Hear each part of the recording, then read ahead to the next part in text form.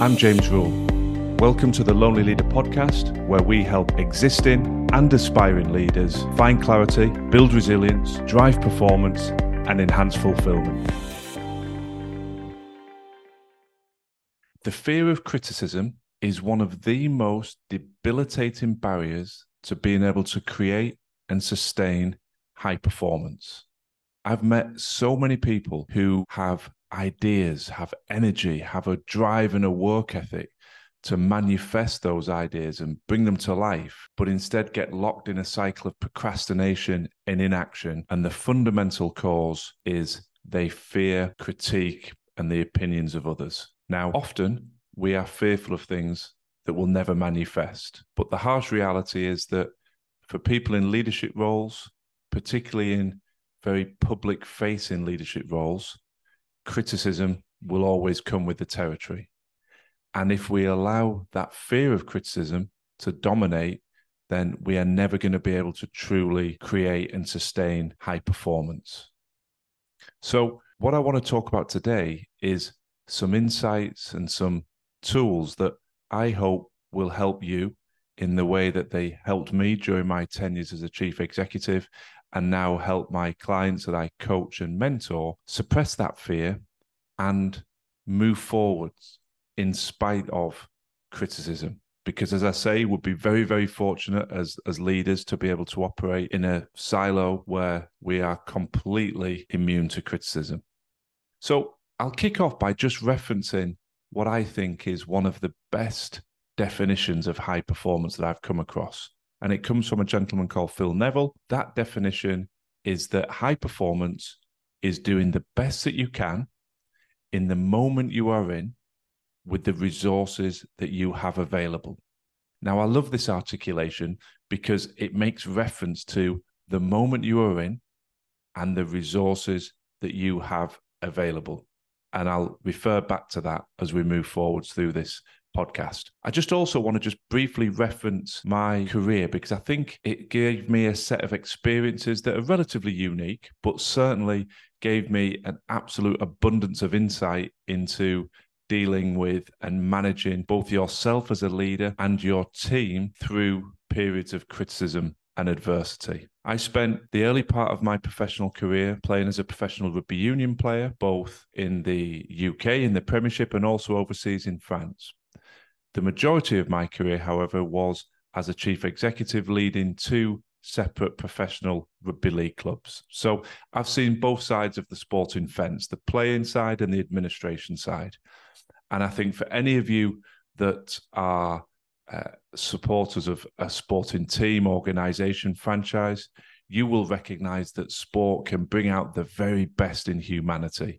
It can create huge surges of emotion. It can create wonderful entertainment. And sport as a vehicle has an almost unprecedented ability to engage and to positively impact society and people connected to that sporting organization. As with all things in life, there is a yin and a yang. And on the other side of that coin, there have been a number of high-profile situations in recent years that you will have seen where the emotions connected to sport can, unfortunately, in a minority of cases, bring out the darker sides of humanity.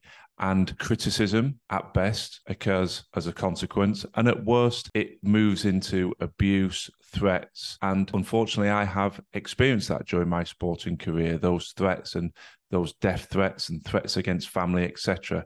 Very unpleasant, not something I would wish on anybody, but it does allow you, as all adversity does, to learn coping mechanisms and strategies to allow you to endure and to keep moving forward. And so that's where I want to take us today, to talk a little bit about some of those insights and hopefully how you can apply them in your day-to-day lives.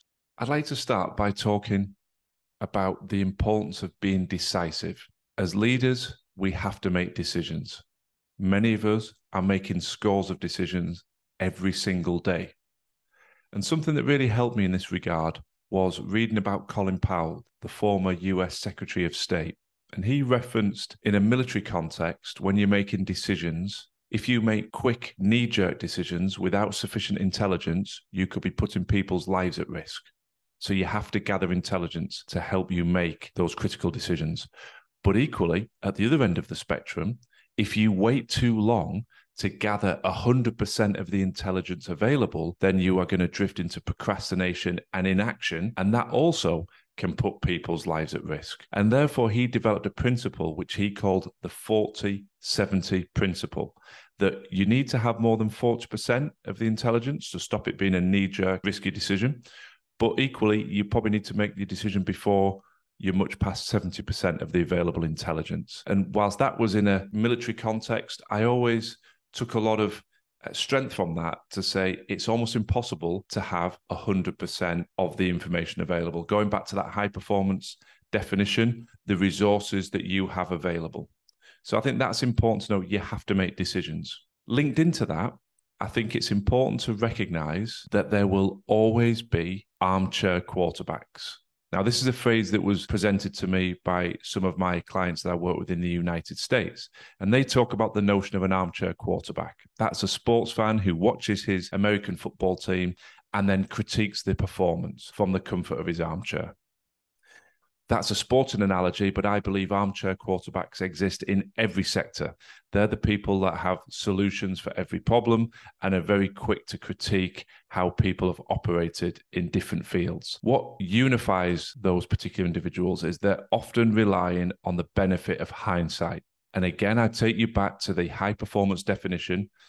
In the moment you are in, you have to make decisions in the moment you are in. You'd love to have the benefit of hindsight. You'd love to have the benefit of 100% of the intelligence, but that's not the job of a leader.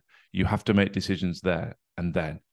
You will get some right and you will get some wrong. I'm not saying it's nice to be on the receiving end of criticism and abuse that comes from that sort of armchair quarterback individual, but nobody can get every decision right. So we almost have to liberate ourselves from the pressure of expecting to make every decision the right decision, because we'll end up making no decisions if we allow that fear of criticism to permeate into our mindset. Moving on to a couple of pearls of wisdom that were given to me earlier in my leadership career.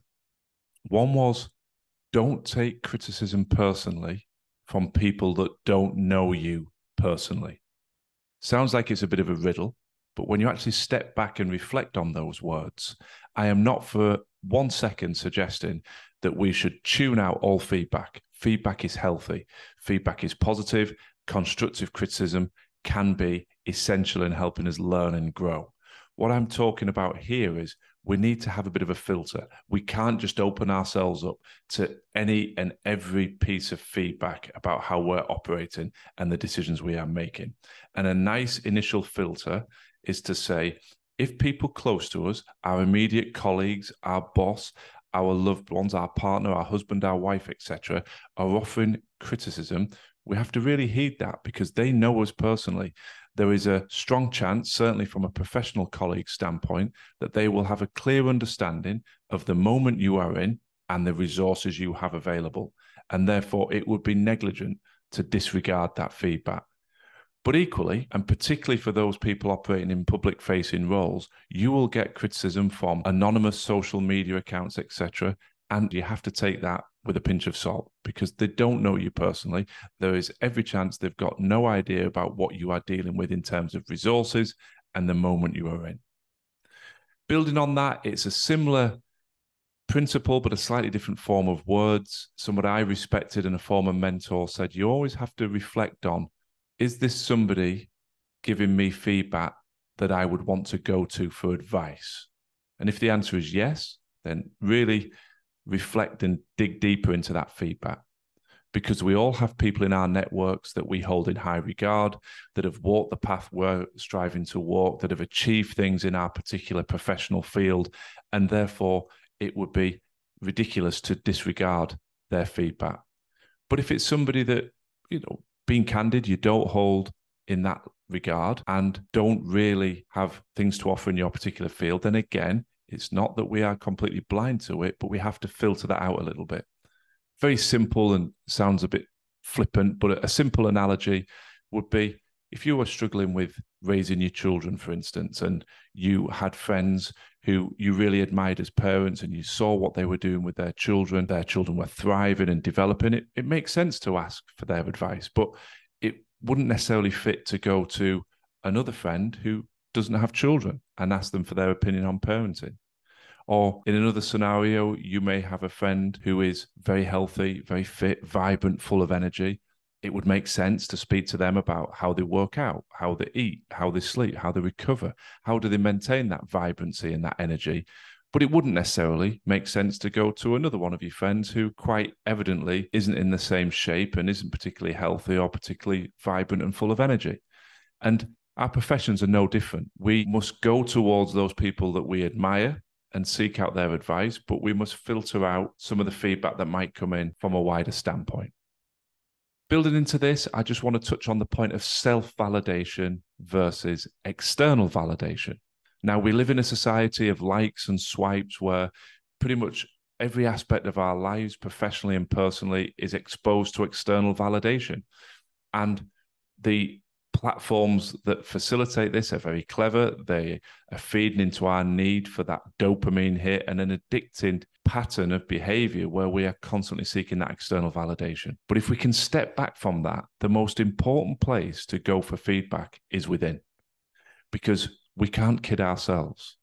You know, the reality is people can tell us we're doing a great job, and we could accept that and say, well, I'm doing a great job. But in your heart of hearts, when you look yourself in the eye, if you know you're not operating at the best of your abilities, then it doesn't really matter what other people are saying. Equally, people might be telling us we're doing a terrible job, but you reflect back to that high performance definition and say, well, actually, no. In the moment I was in, with the resources I had available, I did the very best I could. Now, whether that outcome is positive or negative is a separate discussion. The fact is, you look within and say there was nothing more I could have done. The armchair quarterbacks, the people furnished with the benefit of hindsight can have a different opinion, but I have to look and reflect on the moment in which I was making those decisions. So I think that ability to look within is hugely important. It's a work in progress for all of us. We're only human. It's human nature that we're seeking external validation. But in terms of being more adept at dealing with criticism and suppressing the fear of criticism, one of the best ways to do that is to be able to rely on self-validation. And I just want to finish today by referencing a couple of poems. I don't profess to be a poet, but I've always really enjoyed reflecting on the words of The Man in the Arena by the former US President Theodore Roosevelt. It's a poem that has always hung in my home study, in my work offices, and something that I'd look at regularly. And I won't profess to know that off by heart and be able to read it to you now, but I encourage you to look at it because there are pearls of wisdom throughout the text. In essence, what he's saying is, get yourself into the arena.